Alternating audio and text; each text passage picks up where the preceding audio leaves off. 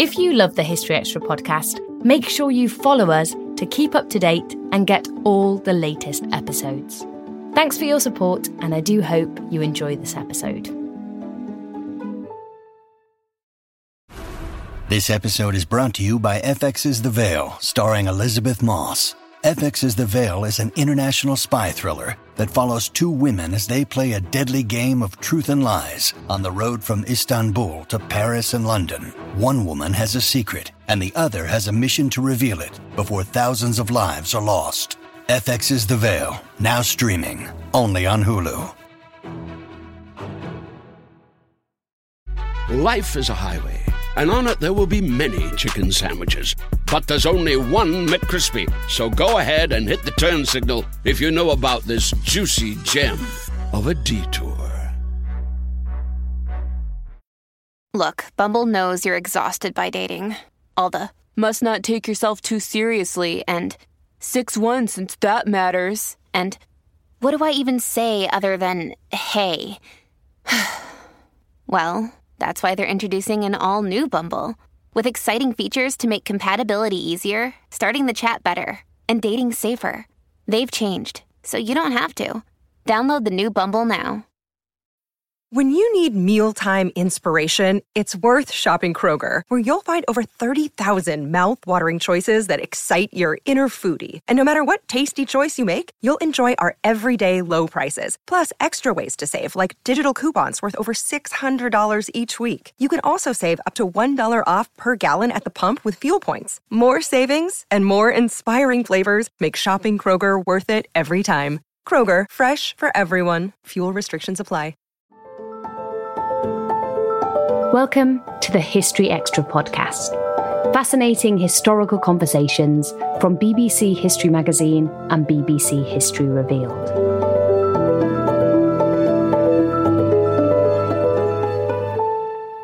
The Battle of Waterloo in 1815 was a crucial moment in the Napoleonic Wars, but has also gone down in history as a key date in Britain's national narrative. Dr. Luke Reynolds has researched how Waterloo came to be remembered in this way in his book, Who Owned Waterloo? Battle, Memory and Myth in British History. And David Musgrove called him to find out how people continued to fight over the memory of the battle long after the battle itself was over. Now, Luke, to kick us off, all the ABBA fans who are listening to the podcast will obviously know that at Waterloo, Napoleon did surrender. But could you give us just a little bit more about what happened at Waterloo? Just a very quick synopsis of the battle, just to remind everybody what we're talking about. Yeah, absolutely. So Napoleon escapes Elba, where he's been exiled after his abdication in 1814, and basically does a triumphal re-entry across France, for gathering armed soldiers with him as he is. But he knows that he's going to be up against the Allies, in this case represented by the Anglo-Dutch under the Duke of Wellington, the Prussians under Blücher, and then a little further away, the Austrians and the Russians. And he knows that he's got to strike quickly if he's going to have any chance of holding on. So he marches right for the Allies, who are at this point up in what was then the Netherlands, but what is now Belgium. And he's trying to split them. He's trying to get between Wellington and Blücher. And basically what happens at Waterloo is Wellington chooses a supremely excellent defensive position and holds it and stops Napoleon until Blücher and the Prussians can arrive. And the way I usually phrase it for my students is that the French dream of the 100 Days was crushed between the hammer of the Prussians under Blücher and the anvil of the Anglo-Dutch under Wellington. To just get into things straight to the heart of the matter, why do we remember Waterloo today more than most other battles of the period? There was a lot of fighting going on, but Waterloo is the one that we continue to return to. Yeah, I mean, we're talking about a quarter century of near constant warfare here. Basically, it's that there's two answers to this, and they're tied together. The first is that we are culturally conditioned to seek out satisfying finales, epic conclusions, denouement. Think about how many reviews of popular culture you've read that criticize something for, quote unquote, not sticking the landing, right? It's great in the middle, but the ending disappoints. Waterloo could have been designed by a modern focus group as a perfect finale. It is the three great captains of the age meeting, in the case of Wellington and Napoleon, for the first time. It is a single-day battle with a definitive outcome. And the other answer, which feeds into this, is that it ends it. It ushers in a long European peace, and therefore there's no other battle to supplant it. It just keeps being that great finale, and therefore it is sort of enshrined into memory in a way that, say, Borodino or Austerlitz or Jena or Leipzig are not. So that's a really helpful way to think about it now. But going back to 1815, obviously people then didn't have the benefit of knowing what was going to come and that there weren't going to be further battles that might overshadow it. I wonder what was the first draft of history? How was Waterloo recorded in the immediate aftermath of the battle? The first access that the average person has to this is the dispatches, the sort of the reports from the generals. And in the UK, we're talking about Wellington's dispatch, which arrives in London on the 21st of June, carried by Major Henry Percy, who lays it at the feet of the Prince Regent and is almost immediately rewarded with the Order of the Bath and a lieutenant colonelcy. It's published the next day, June 22nd, as an extraordinary edition of the London Gazette. Prussia is getting the same thing from Blücher's dispatch. France is getting it in a slightly less welcome way with news of Napoleon's retreating army. Now, Wellington knows full well that this is going to be the standard, that it's going to set the tone. We know this because he does a couple of things that are really crucial. Number one is that he writes it from the village of Waterloo, and he makes it very clear that that is where he's coming from, which is, of course, why it's known as the Battle of Waterloo in the English-speaking world. In Prussia and a few other places, it's called the Battle of La Belle Alliance, which is what Blücher suggested it be called because it is an alliance, right? It's right there in the name. But Wellington knows he wants a British victory. So even though he is relatively kind to the Prussians and generous to the Prussians in that dispatch, he still names it Waterloo. It's a remarkably short document. It's 4 pages, and one of those is entirely killed and wounded officers. The description of the battle itself is limited to 5 paragraphs. So we're talking about something that gives an overview, that gives a summary and a précis, but is designed perfectly to whet the appetite without bringing in a lot of the detail. And so immediately after this is published, the UK goes Waterloo mad. They sort of this Waterloo mania. And every newspaper is looking for further details. And the next thing that we get fundamentally is, sort of letters from soldiers. And these are usually letters that aren't written to newspapers. They're letters that are written to friends and family, and that friends and family then pass on to newspapers to get some feel of it. And they're really interesting because they very much emphasize British ownership. They often don't even mention the Prussians. And they even go further and privilege their individual regiments, right? Because they're sort of looking for their own... They're bragging. And in fairness, the soldiers don't know that this is going to be published nationally. They think they're writing to their father or their mother or their best friend. And, generally, if you're talking to your friend versus if you're talking on national news, you're going to be a little bit more braggadocious. You mentioned then that there was a sense that the people weren't the sort of downplaying the role of the Prussians. Was that a deliberate ploy from the start? Were people looking to big up the British side of things? Very much so. Yeah, incredibly so. Again, going back to Wellington, right, with Waterloo versus La Belle Alliance, early civilian accounts and then officers' accounts that come in the 1830s all push for a British narrative. It is almost immediately transformed into a British victory rather than an Allied victory. The artwork that is produced often puts the Prussians in the background or eliminates them entirely. The toasts at the Waterloo banquet that will emerge, Wellington hosts, are entirely based on British victory. They usually mention the Prussians once, and that's to toast Sir Henry Harding, later Viscount Harding, who was the British representative to the Prussian army at the time.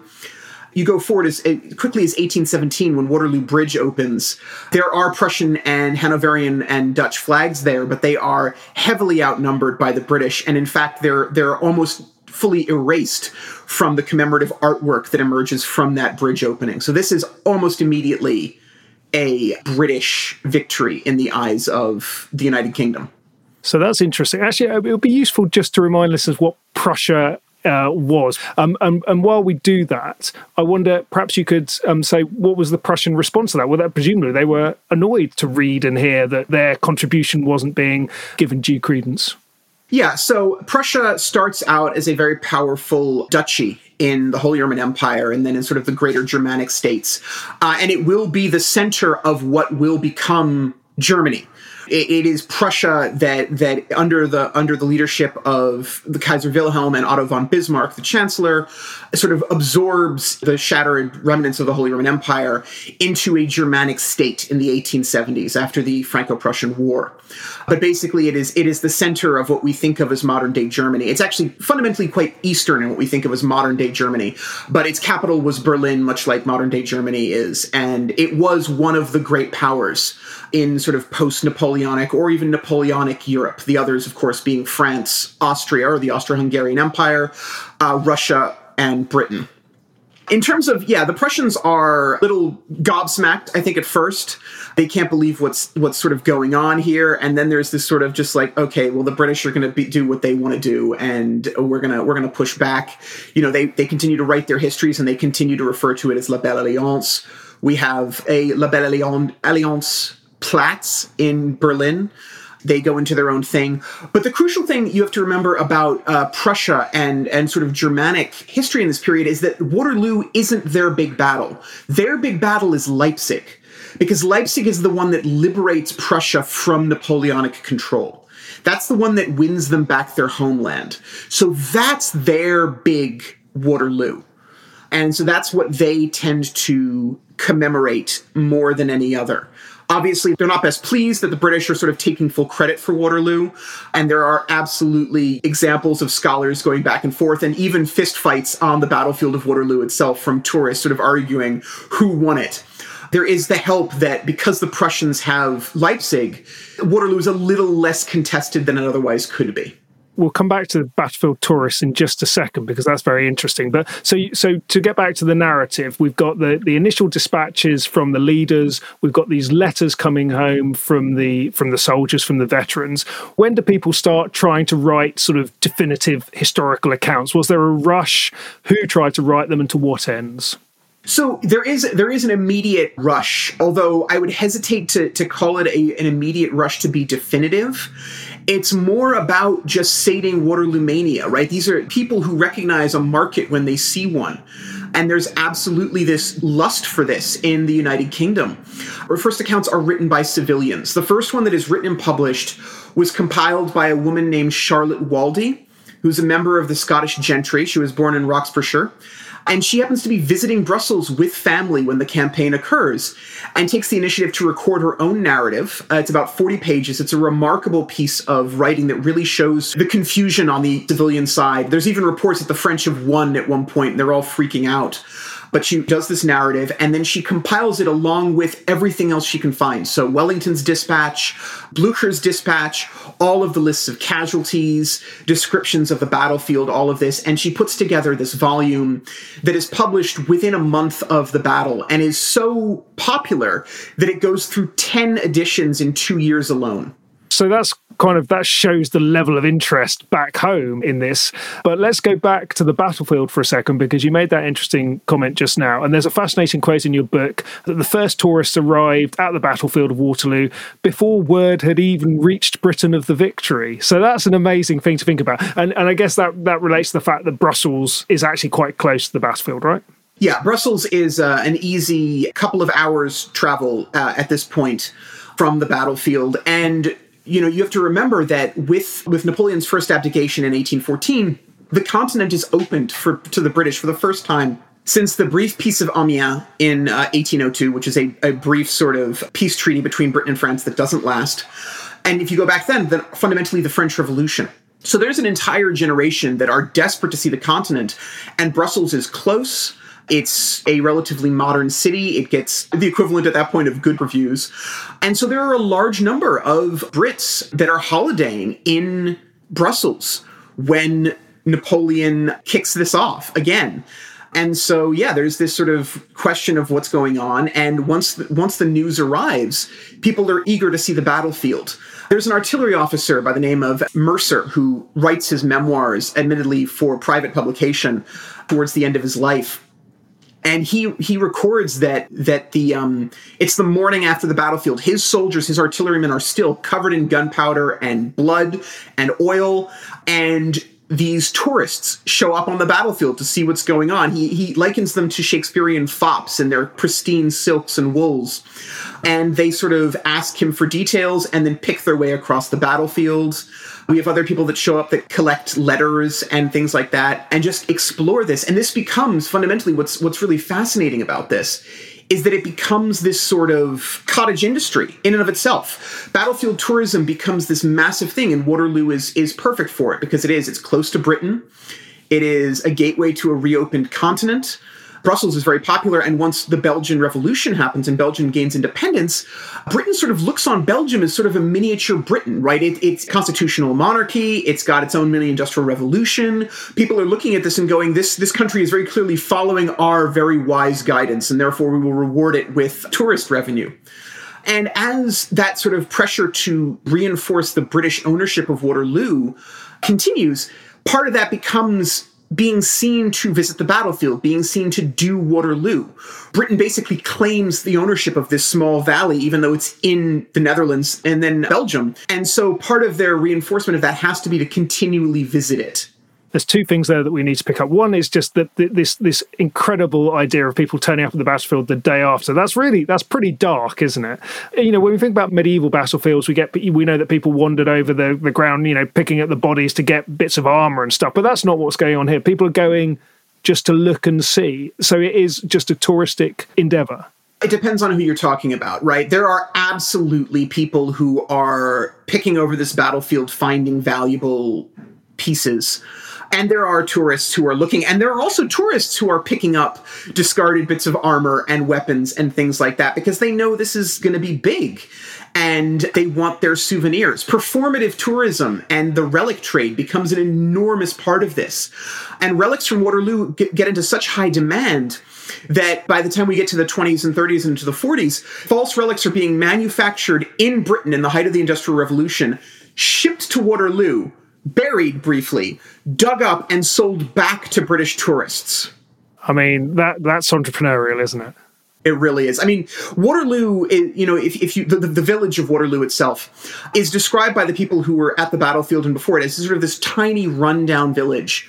And it's made by this battle. It becomes a very successful small town that runs off battlefield tourism. It has guides, it has museums, it has everything you want, and it gets richer and bigger because of it. But, you know, yeah, those first tourists, it's absolutely dark, and it's actually darker than you think because not only is there the battlefield, but the road that they take to get to the battlefield, the Brussels to Namur road, which Waterloo is on, they're coming down from Brussels at the same time that road is chock full of wounded soldiers trying to make their way back to Brussels to get medical treatment. So they're going past wagon after wagon of soldiers that have been shot, that have lost legs or arms, that are slowly dying, all of that. So yeah, it has got to be really unpleasant. This episode is brought to you by Indeed. We're driven by the search for better, but when it comes to hiring, the best way to search for a candidate isn't to search at all. Don't search, match with Indeed. Use Indeed for scheduling, screening, and messaging so you can connect with candidates faster. And listeners of this show will get a $75 sponsored job credit to get your jobs more visibility at Indeed.com/HistoryExtra. Just go to Indeed.com/HistoryExtra right now and support our show by saying you heard about Indeed on this podcast. Terms and conditions apply. Need to hire? You need Indeed. Life is a highway, and on it there will be many chicken sandwiches.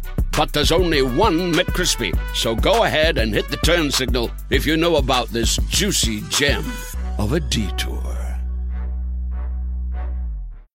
Why is it that with sparkling water, I'm always playing guessing games with what flavor I'm drinking? Is it citrus? Is it aluminum can flavored? Not sure. Sparkling ice, though, they really mean flavor. Like in-your-face flavor. Orange mango, black raspberry. Don't even get me started on the strawberry lemonade. Kiwi Strawberry slid right into my taste buds DMs last night and let them know who's boss. No subtleties there, and no sugar either. But it does have vitamins and antioxidants. Find Sparkling Ice at a major grocery store or club retailer near you. Sparkling Ice. Anything but subtle.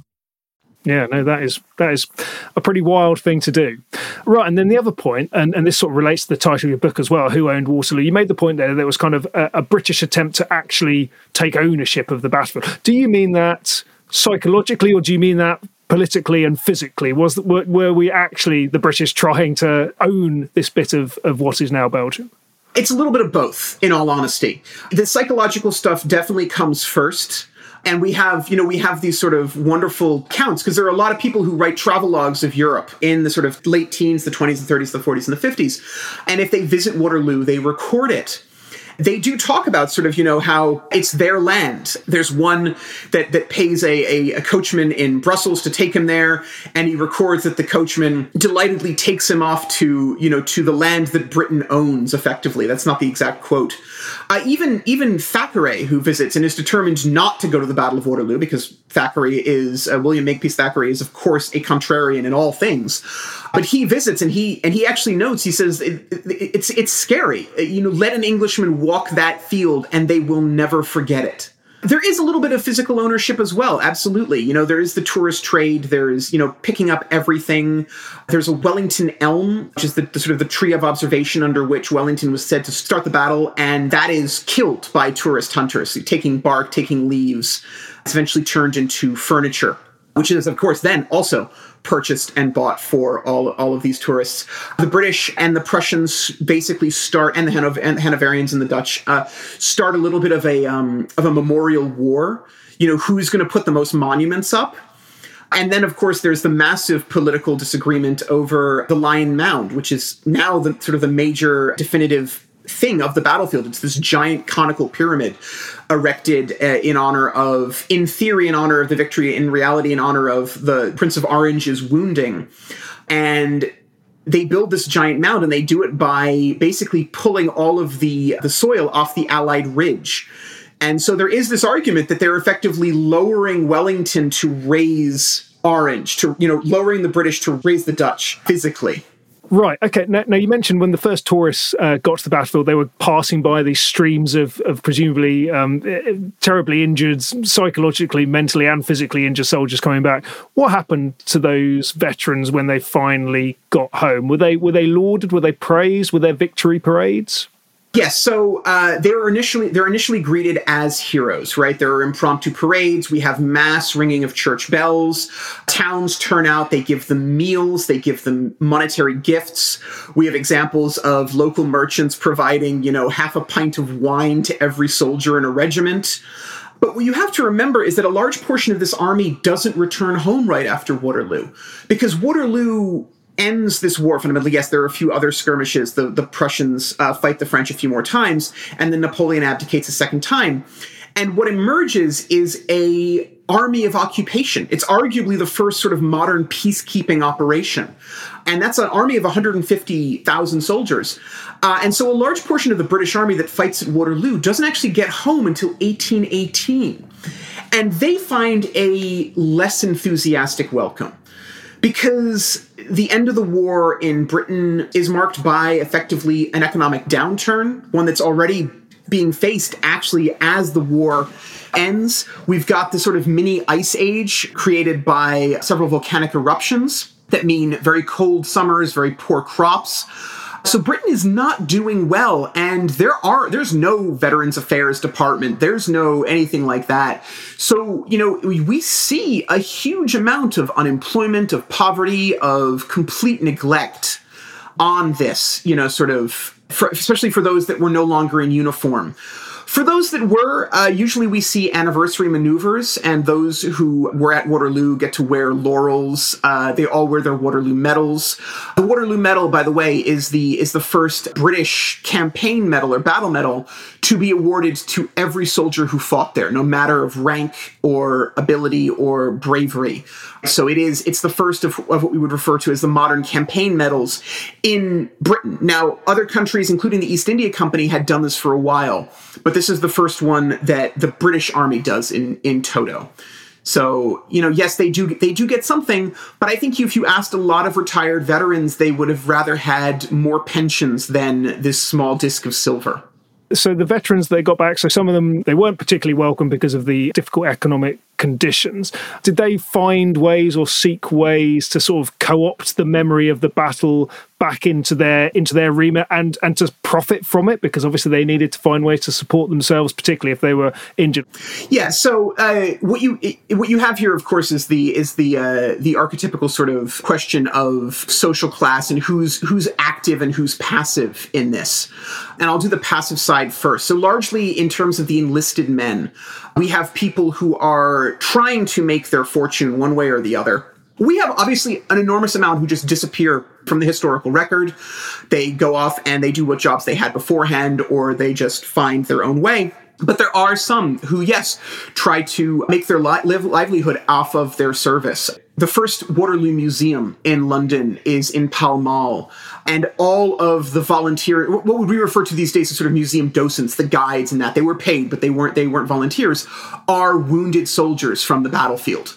So we have this bizarre moment where high-quality Londoners, the ton, can wander through these rooms in this museum, and on the walls are swords and halberds and, cannonballs and musket balls and all of this, and all they have to do is turn around, and they can see on the employees what those weapons do to human flesh, right there.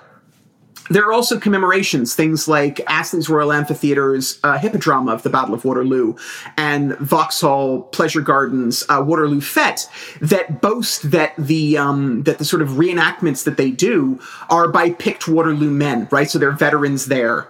And then there are other panoramas and things like that who offer free admission to those who wear their Waterloo medals, basically to provide verisimilitude.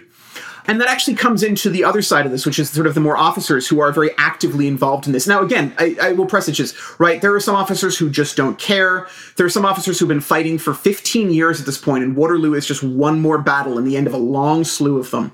But there are others who very much do their best to try and co-opt this, and they do this in two ways. The number one way, obviously, that you would obviously think of is sort of memoirs, right? And there is this military memoir boom in the 1830s. And they usually use eyewitness accounts to sort of remind people that they were there, to sort of prove their bona fides. So they don't use the histories. They relate exactly what they saw and only what they saw. Sort of a very close down eyewitness view to sort of say, hey, I was there, I know what I'm talking about. And then tied to that, the other one, which is actually something I find truly fascinating, is they maneuver themselves to be the arbiters of legitimacy. Their presence at events, whether it's exhibitions or paintings or plays or hippodramas, is taken as tacit approval that production is accurate. So they become basically the keepers of the official memory. And if you want to claim that your production is accurate or your production is educational, you need the support of the officer class. You used a very interesting phrase there, keepers of the official memory. I wonder, was there anything like an officially sanctioned version of how Waterloo should be remembered? I wonder if Wellington was the man who was the prism for any sort of officially sanctioned version. He absolutely is. This is not something that's really done. It's partially done for him, and partially very much he is doing it himself, right? Wellington is a master of preserving self-image and manufacturing self-image in a way that I've only ever seen in a few other people do in the late 18th and 19th century. Napoleon is another one, and actually George Washington is a third. All three of them are excellent at this. But Wellington is really dedicated to being the avatar of victory.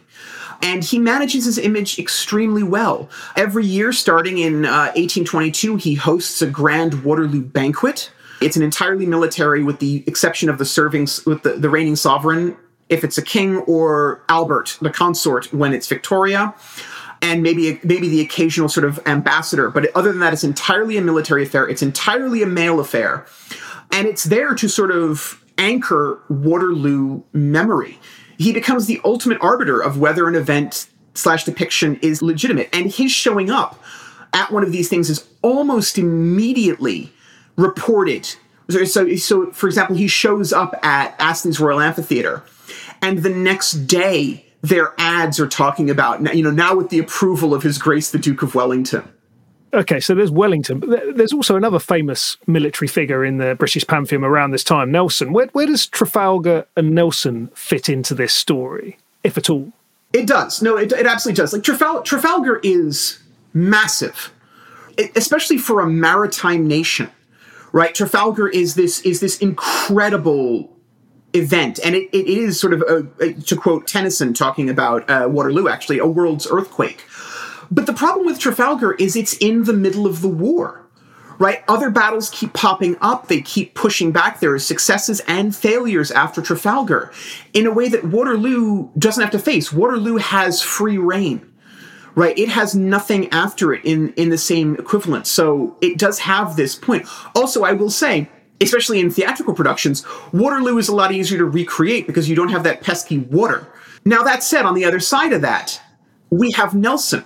Nelson's death means that he avoids any of the political controversies that Wellington has to deal with after the battle, right? So because Nelson dies in his moment of glory, he undergoes apotheosis. He's functionally raised to sainthood. And this does play a part. You'll notice, right, that, we have Nelson's Column, we have Trafalgar Square, this grand plaza in the center of London. There is no monument to Waterloo or Wellington akin to Trafalgar Square or Nelson's Column. And Nelson's funeral is this massive event in the middle of the war to sort of reaffirm national loyalty and national identity while we mourn a hero. There was quite a lot of monumentality after the war as well. Things were built. You mentioned Waterloo Bridge. You mentioned museums. How far was kind of the physical fabric of Britain dominated by the memory of the battle?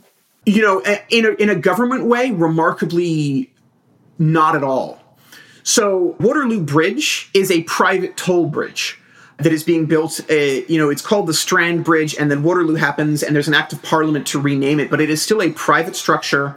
All of the museums, all of that are private events. There is talk of a National Waterloo Monument that is never built. Where we see monuments to Waterloo, where we see celebrations like that, are driven by the public, are driven by private, right? We have towns creating Waterloo places and streets and roads. We have over a dozen Waterloo hotels and pubs. We have Waterloo ironworks, Waterloo baths, Waterloo glass houses.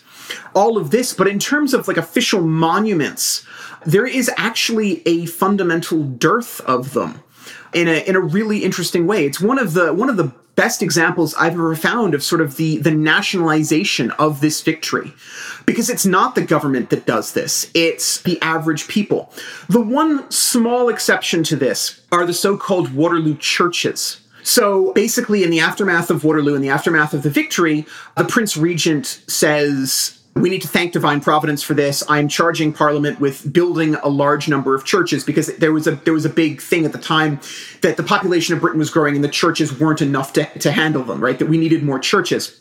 And because of the way this is phrased, these become known as Waterloo churches. And over 600 of them are built. But that, along with, a few minor things, there's obviously 2 warships called Waterloo. It's largely private ventures.